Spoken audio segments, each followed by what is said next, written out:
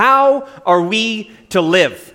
In light of everything that we've taught over the past number of months regarding the Holy Spirit, as a pastoral team, we really wrestled together and processed through together, how can we take that next step and really speak to how do we invest our lives then in light of all that we have in Christ with the Spirit in us? How can we live in a way that will have maximum impact for God in our world?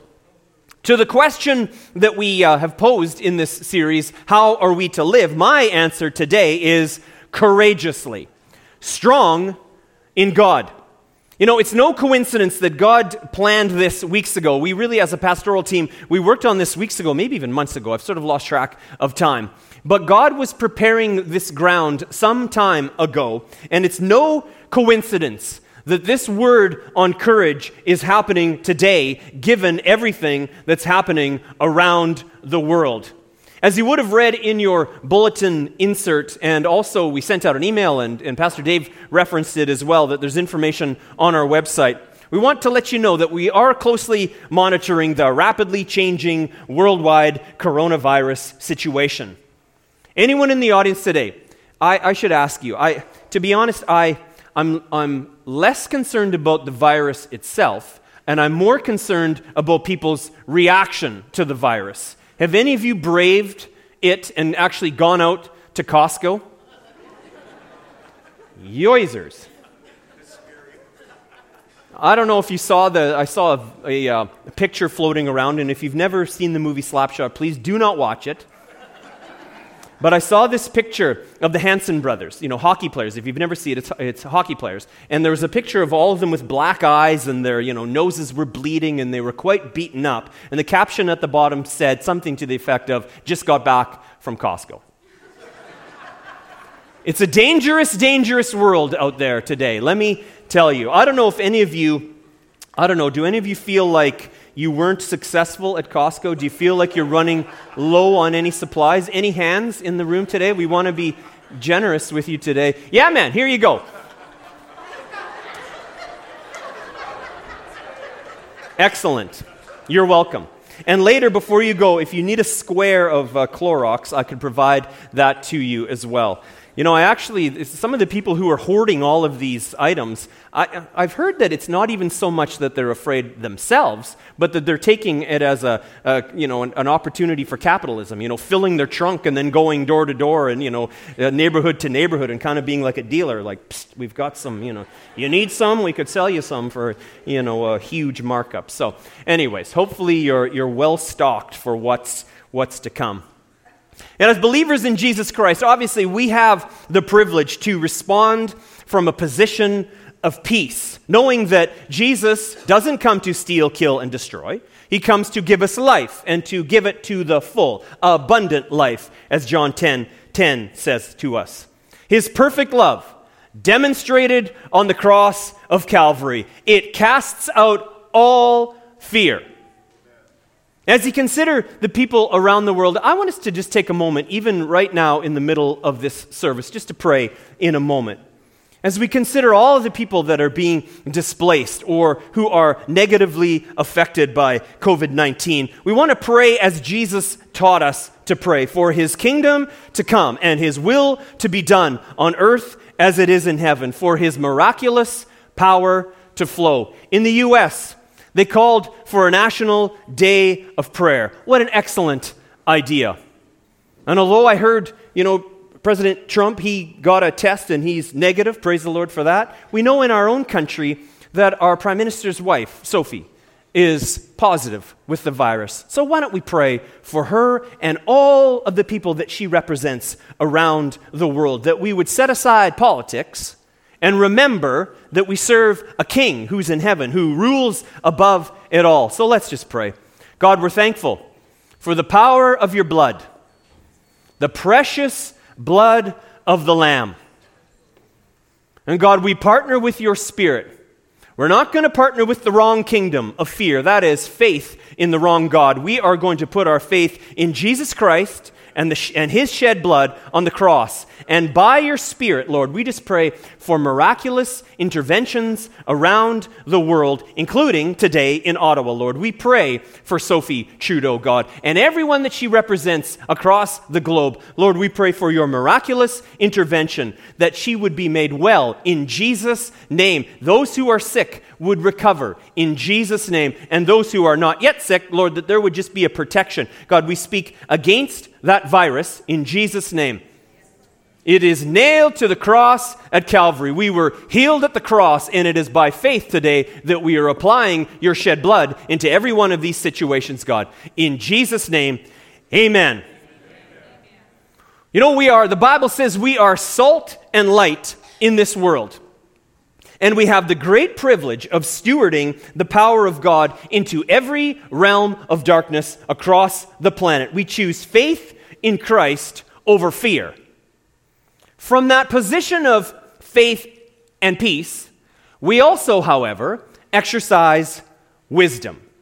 As a church, we are keeping a close eye on the recommendations from the Saskatchewan Health Authority, and we will be heeding the warnings of our chief medical officer in this province. We've been told, effective Monday, that there's a restriction on events with more than 250 people in attendance. So stay tuned in this upcoming week. There will be some changes that will be coming, I'm sure. But we will process that together. We will be prayerful about it, believing in the power of the blood of Jesus.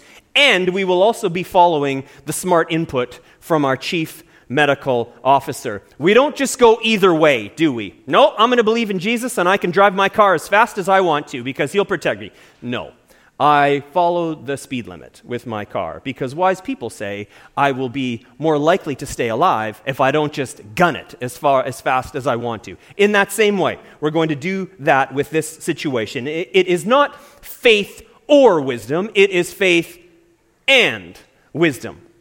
We believe in the power of the blood of Jesus, but good news for you today, I'll tell you, I also wash my hands. It's not either or, it's both.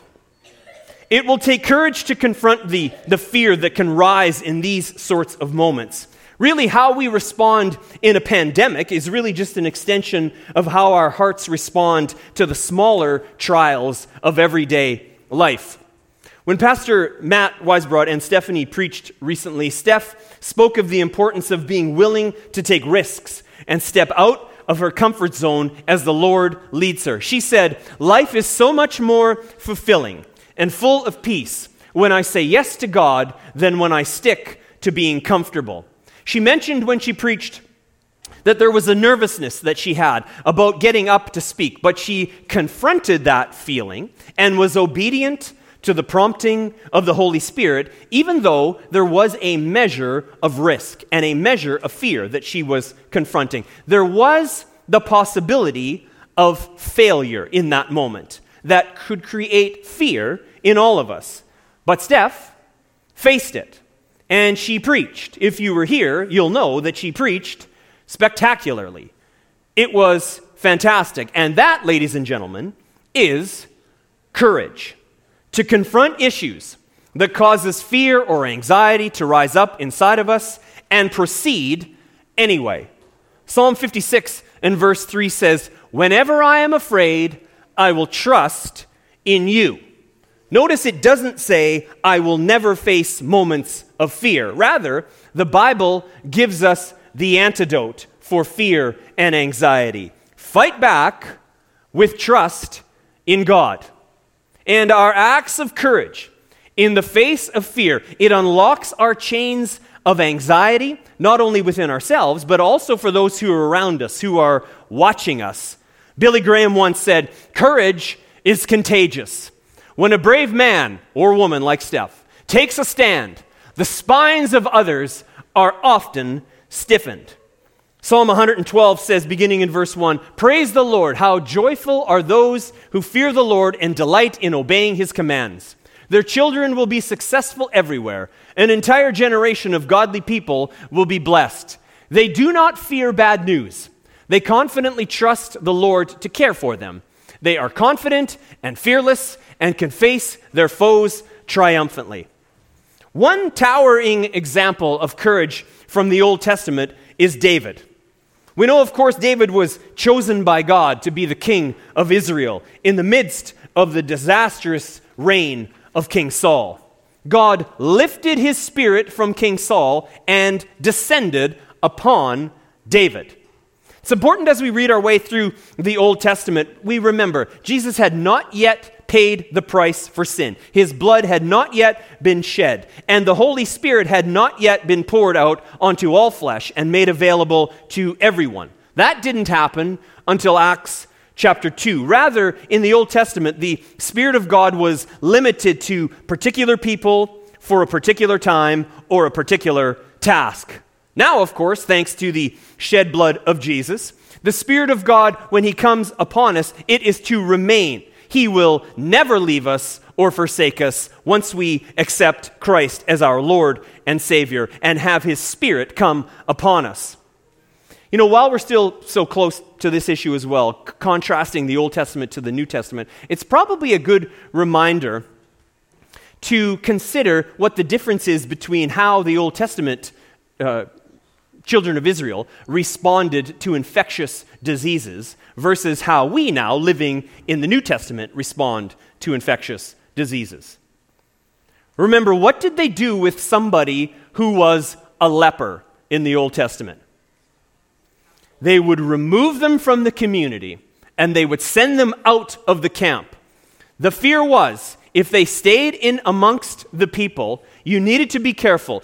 Don't touch a leper or you will be made unclean. In the New Testament, though, thanks to the blood of Jesus, that whole power dynamic has shifted. Jesus reached out and touched a leper. It was him saying, you now have the power in you. Touch the leper so that they would be made clean. We don't run away from those situations. We don't cast people out of the camp. No, we run towards them with the power of God so that they would be made clean. Remember, even like I said earlier, we're going to wash our hands, aren't we? But we're also going to know that as we go out into the community, these hands are like loaded weapons, laying them on the sick to see them recover. So back to David.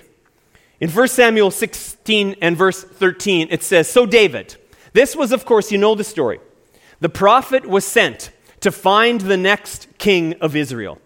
Came to this house with David and all of his brothers that were lined up for the prophet to go down one by one. Is this the next king? No. Is this the next king? No. Is this the next king? Finally gets to the end of the line and the prophet asks David's father, well, is this all the sons you have?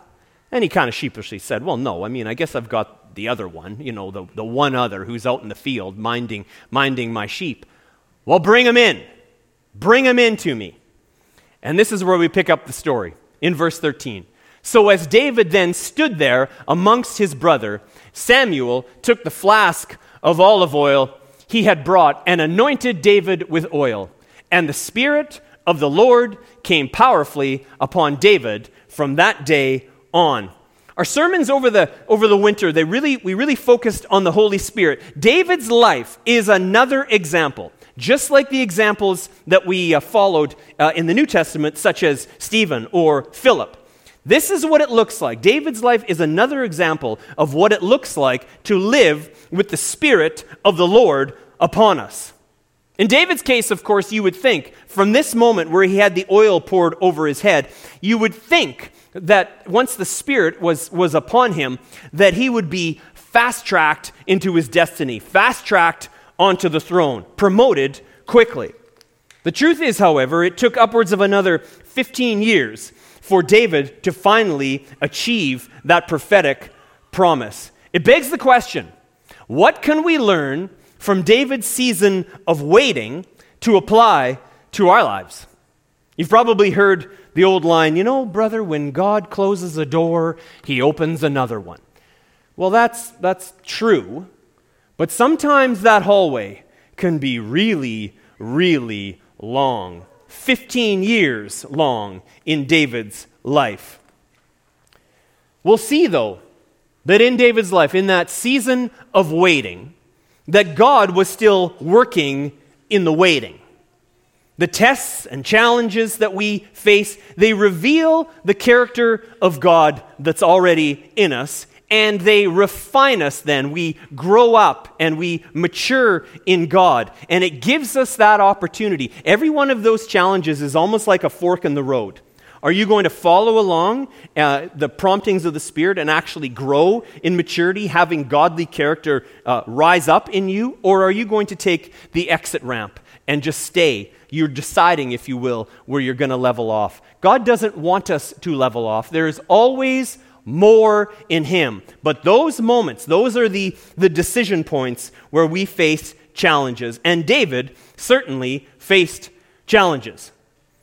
He was known as a mighty warrior, so much so that when he was living in Saul's household, it caused Saul to become jealous and plot to kill him. In fact, there's that story where Saul throws a spear at him, a javelin at him. David had to run for his life.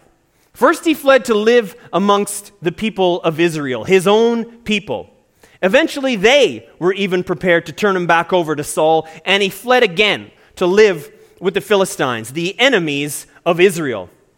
It was in this season that we see that David began training up, raising up a team of men who would eventually be called David's mighty men.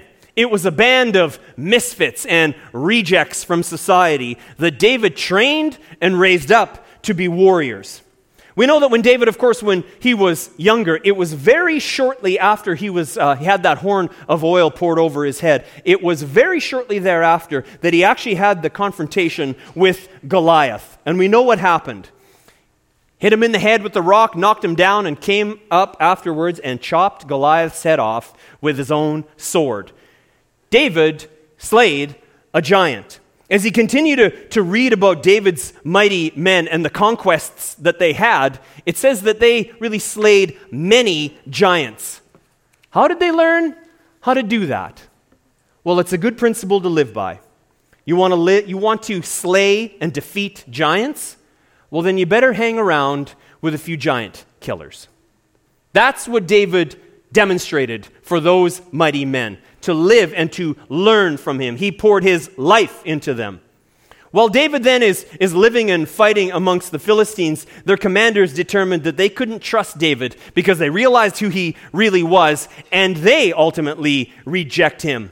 David leaves with these now 600 men to return back to their city, and as they arrive, they find that it has been raided. Their wives and children had been captured, and the city was left in ruins. These men then, these 600 that David had poured his life into, after seeing the loss of their wives and their families, even they began speaking of killing David. King Saul had rejected David. The Israelites had rejected David. Then even the Philistines, the enemies of Israel, rejected David. Remember, as you read through the Old Testament, when you see the enemies of Israel rise up, it's a picture for us today in New Testament times of how there are still demonic forces that would oppose God's plan on this earth. We don't wrestle now. We don't wrestle against flesh and blood, but against rulers and principalities and spiritual wickedness in high places. That's why, of course, when we, preach or when we do deeper together classes like we've done, we're not teaching you how to, work a sling with, throwing rocks at people and chopping people's heads off, right? We're talking about how do we, in spiritual terms, bring down strongholds? How do we win spiritual battles? And I want you to see here with David, it's essentially as though even the demonic forces were rejecting David. You know you're having a bad day when even the demons are rejecting you. Everyone is rejecting David. Then, in 1 Samuel 30, beginning in verse 3, it says, "When David and his men saw the ruins and realized what had happened to their families, they wept until they could weep no more." David was now in great danger because all his men were very bitter about losing their sons and daughters, and I'm sure in brackets their wives as well. And they began to talk of stoning him. But David, this is the part I want you to underline in your Bible, but David found strength in the Lord his God. This is a moment in David's life where everything that he believes is being tested. All the way back to that prophetic word that he had received when the horn of oil was poured over his head, that he would be the next king. In the midst of the total rejection by people, we get the answer to the question, where does David find the strength and courage to go on and face the challenges? And the answer that he found is true for us as well. In the midst of the most severe moments of betrayal and rejection and isolation, how do we respond? Pastor Matt, if you spend any amount of time around him, you'll know that he often uses this phrase or this analogy. You know, when life comes to squeeze you, as though you're in a vice, and there is pressure coming from every side, and you're being squeezed like that, what comes out of you? What gets squeezed out of you? It's in those moments where we're tested and squeezed, if you will, how we respond reveals what we really believe. You know, it's easy to have a bumper sticker style, faith in God. Well, I'm just leaning on Jesus, brother. Everything's just so good. God is good. All the time, God is good. We can sort of live in the realm of cliche. And those things can be true, but we find out whether we actually believe they're true or not in those moments of testing when we get squeezed. Is that what comes out of us, or was it just a bumper sticker? Did you actually believe it in your heart? And David shows us here. David found strength in the Lord his God. The Lord was his source of strength, and he responded immediately from that position in his heart. That principle, it applies to us as well. Individually, how do I respond in those moments? But it also extends to us collectively as a company of believers together. You know, we often talk in this church about the significant prophetic words that have been spoken over us as a body. How do we respond when something or someone appears to be threatening the call of God for this church? You know, as an example, this church will be a healing center. We've heard that over and over again. We believe it. But how do we respond when there's a pandemic? Do we respond with faith, or do we get into the bomb shelter and hide away in fear? You know, I'll tell you, one way that you can measure your relative maturity in God is to measure the amount of time between when you hear some bit of bad news that could cause fear to rise up in your heart. How long does it actually take you to turn to the Lord to find strength? That whole time in the middle, where you're stressing and where you're anxious and where you're wondering, if you will, looking at the worst case scenarios, that length of time, that's telling you your relative maturity level. All of us should be looking to live like David did, where it seems like it was just an immediate response. He turned to the Lord, his God, in that moment. God uses those moments to reveal the state of our heart. He is always good, and he is always gracious in those moments, always giving us the chance to turn to him. There is nothing, if you will, there is no roadblock. There is nothing that could stop us from boldly approaching his throne of grace. The only thing that would slow us down from doing that is our own personal decision. Jesus, by his blood, has made a way so that we can make that immediate turn to him. He is so good, but he's also so good that he won't put a weight upon us that he knows would crush or destroy us. In those moments of testing and trial, it's a bit like we're demonstrating not only the state of our heart, but also it's like we're testing our ability to carry the things that he wants us to carry. We're being tested in our load-bearing capacity. It's much like you're getting like a spiritual engineer's report in those moments. How strong is your foundation? Could you actually handle it if God had a steady stream of people who needed to be healed from a virus? If they all came to us, how would we respond? Would we scream and run into the basement? Or would we actually say, yes, Lord, I'm going to find my strength in you. Where it doesn't make sense to my natural eye, I'm actually going to partner with your supernatural power in this moment. How much can our foundation hold? James 1, beginning in verse 2 says, "Dear brothers and sisters, when troubles of any kind come your way, consider it an opportunity for not just joy, but great joy. For you know that when your faith is tested, your endurance has a chance to grow."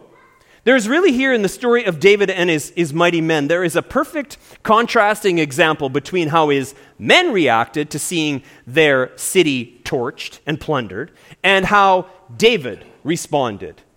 The team, his mighty men, if you will, the way that they reacted, it's a picture, I think, of what often happens in our world today, especially to our leaders. You know, a team loses, and immediately the coach gets fired. There's often an inability to realize that the problem may be in me and not in my leader. And then if you've been in any sort of a leadership position in your life, you'll know you often get too much credit when things go well and too much blame when things go poorly. David's mighty men, who they really owe their lives to him, they immediately turn to thoughts of killing him. Let's get him. It must be his fault. My wife is gone. My solution to that problem is to kill him. David, on the other hand, responded by turning to the Lord. He had the opportunity in that moment. You can imagine the thoughts that would have been going through his mind as well. He could have gotten angry with those men. I pulled you from the trash heap of society, and I poured my life into you, and this is how you thank me? He could have gotten very angry in that moment. He could have fled. He could have run away in fear for his life, or he could have even chosen to be angry with God in that moment. You can imagine, upwards of 15 years later, like, Lord, what are you doing? You poured a horn of oil over my head 15 years ago, telling me that I'm going to be the king. And here I am. Everyone in my life is rejecting me, including these people that are supposed to be the ones that are closest to me. And my family's been taken away, and my city has been left in ruins. What are you doing, God? But he didn't respond that way. He did not get angry with God. In that moment, we see what was really in David's heart as he turned directly to the Lord and found strength and courage. We spoke extensively in our series on the Holy Spirit about hearing God's voice, that it's like a turn-by-turn navigational system. It's a GPS, if you will. And in verse 8 of 1 Samuel 30, we see David having that kind of a conversation with the Holy Spirit. It says, "Then David asked the Lord, 'Should I chase after this band of raiders? Will I catch them?' And the Lord told him, 'Yes, go after them.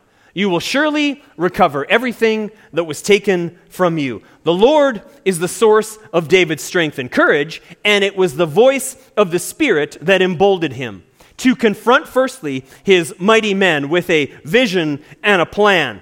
Remember, of course, as Christians, we do not create a vision. We receive a vision. It's not just what a pastor wants to accomplish in a church. It's what God wants to accomplish in a church. And ideally, we follow. We follow those prompts, and we follow them without delay. David here, he was able to extinguish all of that hostility and anger from his mighty men by communicating a plan. Let's go and get our families back. And he had confidence in that plan because it wasn't his plan, it was God's plan.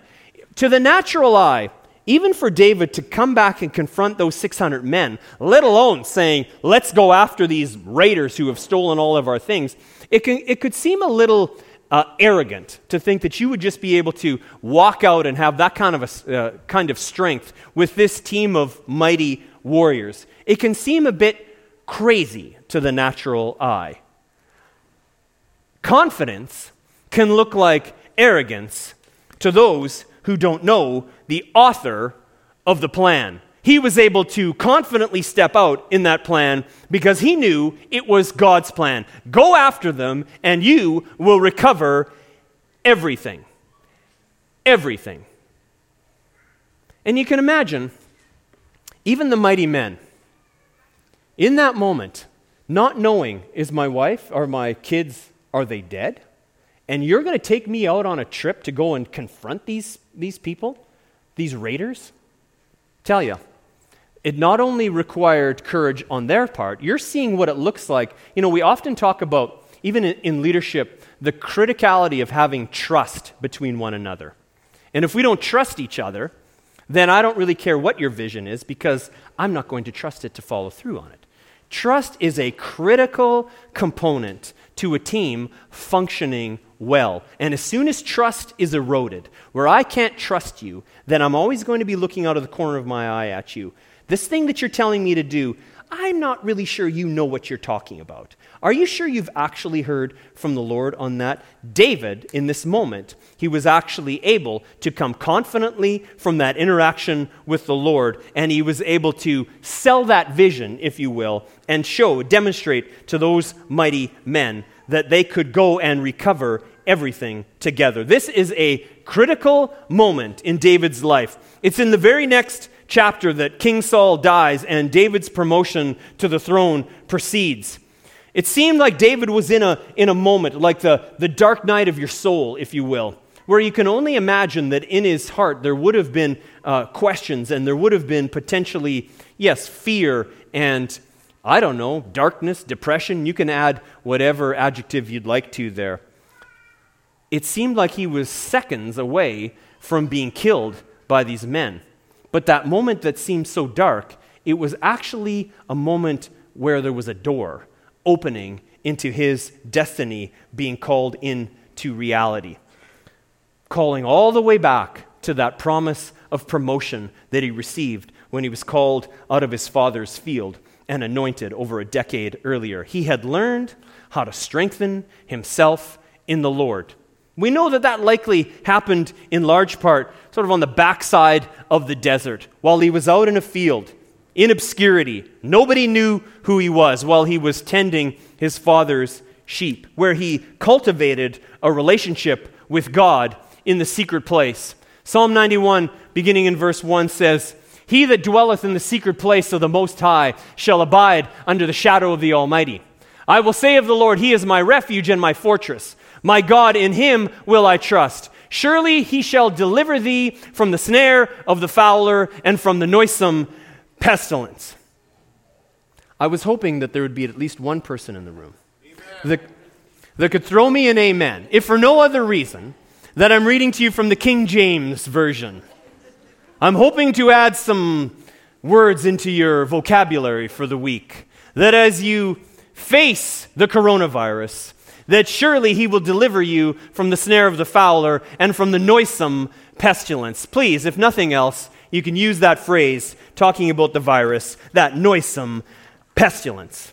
Jesus went on to say in Matthew 6 and verse 6, He said, "But you, when you pray, go into your room, and when you have shut your door, pray to your Father who is in the secret place, and your Father who sees in secret will reward you openly." That's what happened to David. He was built up. He created an intimacy with his Father in heaven when he was out in obscurity. Just he and the Lord. We know even physically God built him up in those moments. He was prepared even for that moment when he faced Goliath. Why? Because he had wrestled the lion and the bear out when there was no one else around, where it was just him and the Lord figuring this thing out. So then when he was out in public in front of that whole army, he had the ability to respond. I'll invite the worship team to come back now. You know, we cultivate a relationship with God in private, where we grow in courage and confidence in Him. So when we face the gut-wrenching challenges of life, we know how to return to Him immediately to find strength. And we see now how close David was to that breakthrough, the fulfillment of that promise to be king when he faced that angry mob. It was a breakthrough that God had planned not just for David, but it was for all of Israel as well. Our blessing, can I just really challenge you, encourage you today, give you courage? When you're blessed to be a blessing. If God pours out any kind of blessing into your life, it's not just for you to hoard. Don't just hoard that mountain of toilet paper. Share it with people. When God blesses you with things, it's to be a positive impact on everyone around you. People should want to be around us as Christians because they know we carry something that they need.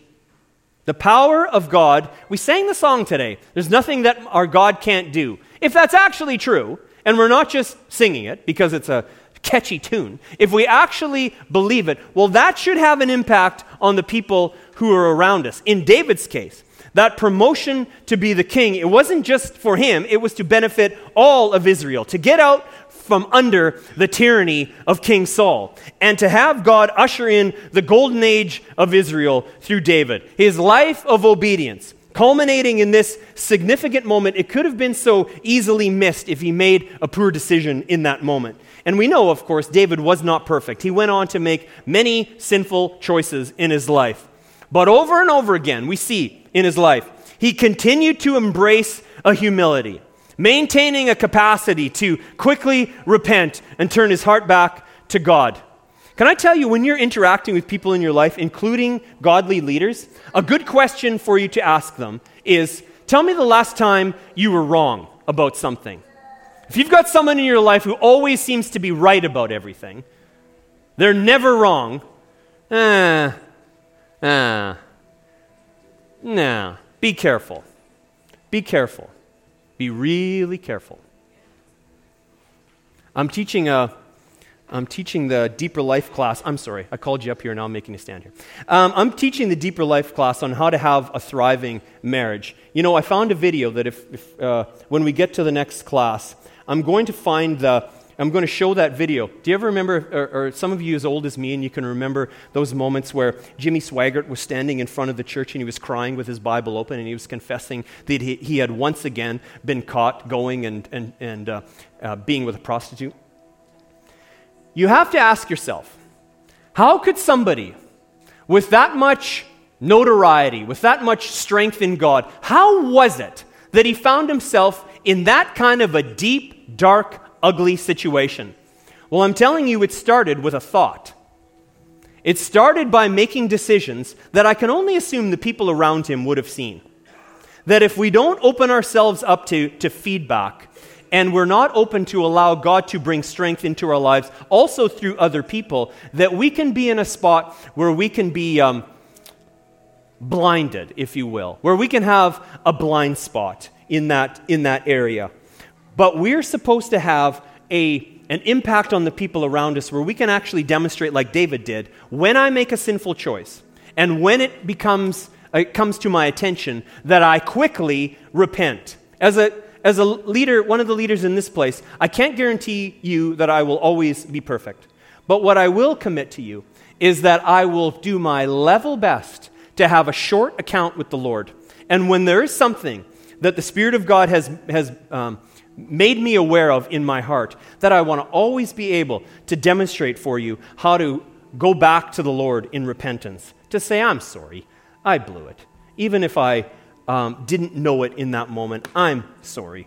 I want to turn my heart back to God, and our maturity in God is demonstrated by how quickly we repent and turn back to Him. As a result of David's life of repentance, boy, this thing is going to kill me today.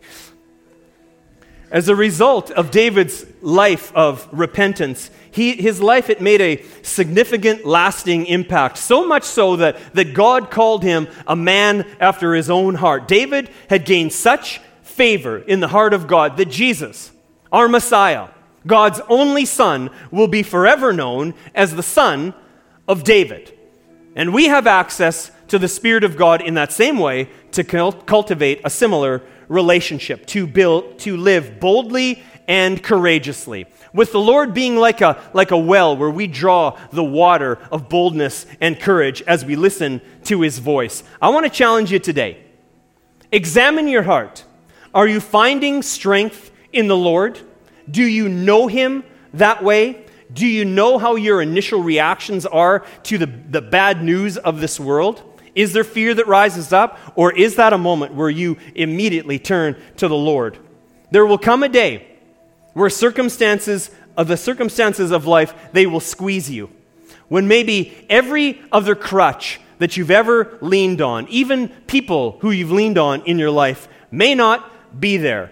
What will come out of you when you get squeezed in those moments? I pray, even in these coming days and weeks, when you watch the news, I pray that you would feel a strength rising in you, that you would know the strength of God in those moments. I promise you, we are carrying the solution to every sickness and disease within us by the power of the Holy Spirit. There are people in your lives that need what you have to be courageous. They need to be encouraged, given courage. And the only way that you and I can give them that courage is if we actually have it ourselves. We can't give away what we don't have. Cultivate that in the secret place. So when you find yourself at work with somebody who needs courage, you'll have it to be able to give away. You can't give away what you yourself don't possess. And even in these days, can I encourage you to be proactive with that? Pick up the phone. Think of those people. Allow the Spirit even to bring names to your mind of people who will need to be encouraged in these days ahead. Both Christian people and non-Christian people. People who are sick and people who are gripped with fear of getting sick. Or gripped with fear about any number of 1,000 other things. The stock market is tanking. Bring courage to them. Don't worry. We serve a God who owns the cattle on 1,000 hills. There's no lack in God's kingdom. He's got so many resources, he's paving the streets of heaven with gold. There's no lack in his kingdom. Now, take sound financial advice too. Don't just listen to Jim. I will tell you, talk to your financial advisor. Don't just listen to Jim. It's probably a good time, though, to buy stock in, what's the company that makes the masks? 3M, Clorox. It's probably a good time. Everything's on sale these days, folks. The stock market is down. It's a great time to buy. But listen to your financial advisor, not Jim, not Pastor Jim. Why don't you stand together with me as we pray and close our time together. Lord, we are so thankful that we have ready access. We don't have to jump through any hoops. We don't have to crawl on our hands and knees across hot coals to get to you. You are right there. We can boldly approach your throne of grace, and it is easy as saying, Jesus. And he's right there. His Spirit is right there with you. Take access. Take that access that he's given you folks.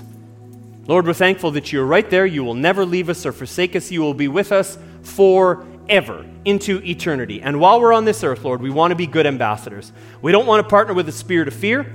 We want to partner with the Spirit of God. So I just pray in Jesus' name, even as we sing this one last song today, I just pray that you would just examine your heart and allow God just to pour in his strength and his grace and his mercy into you today.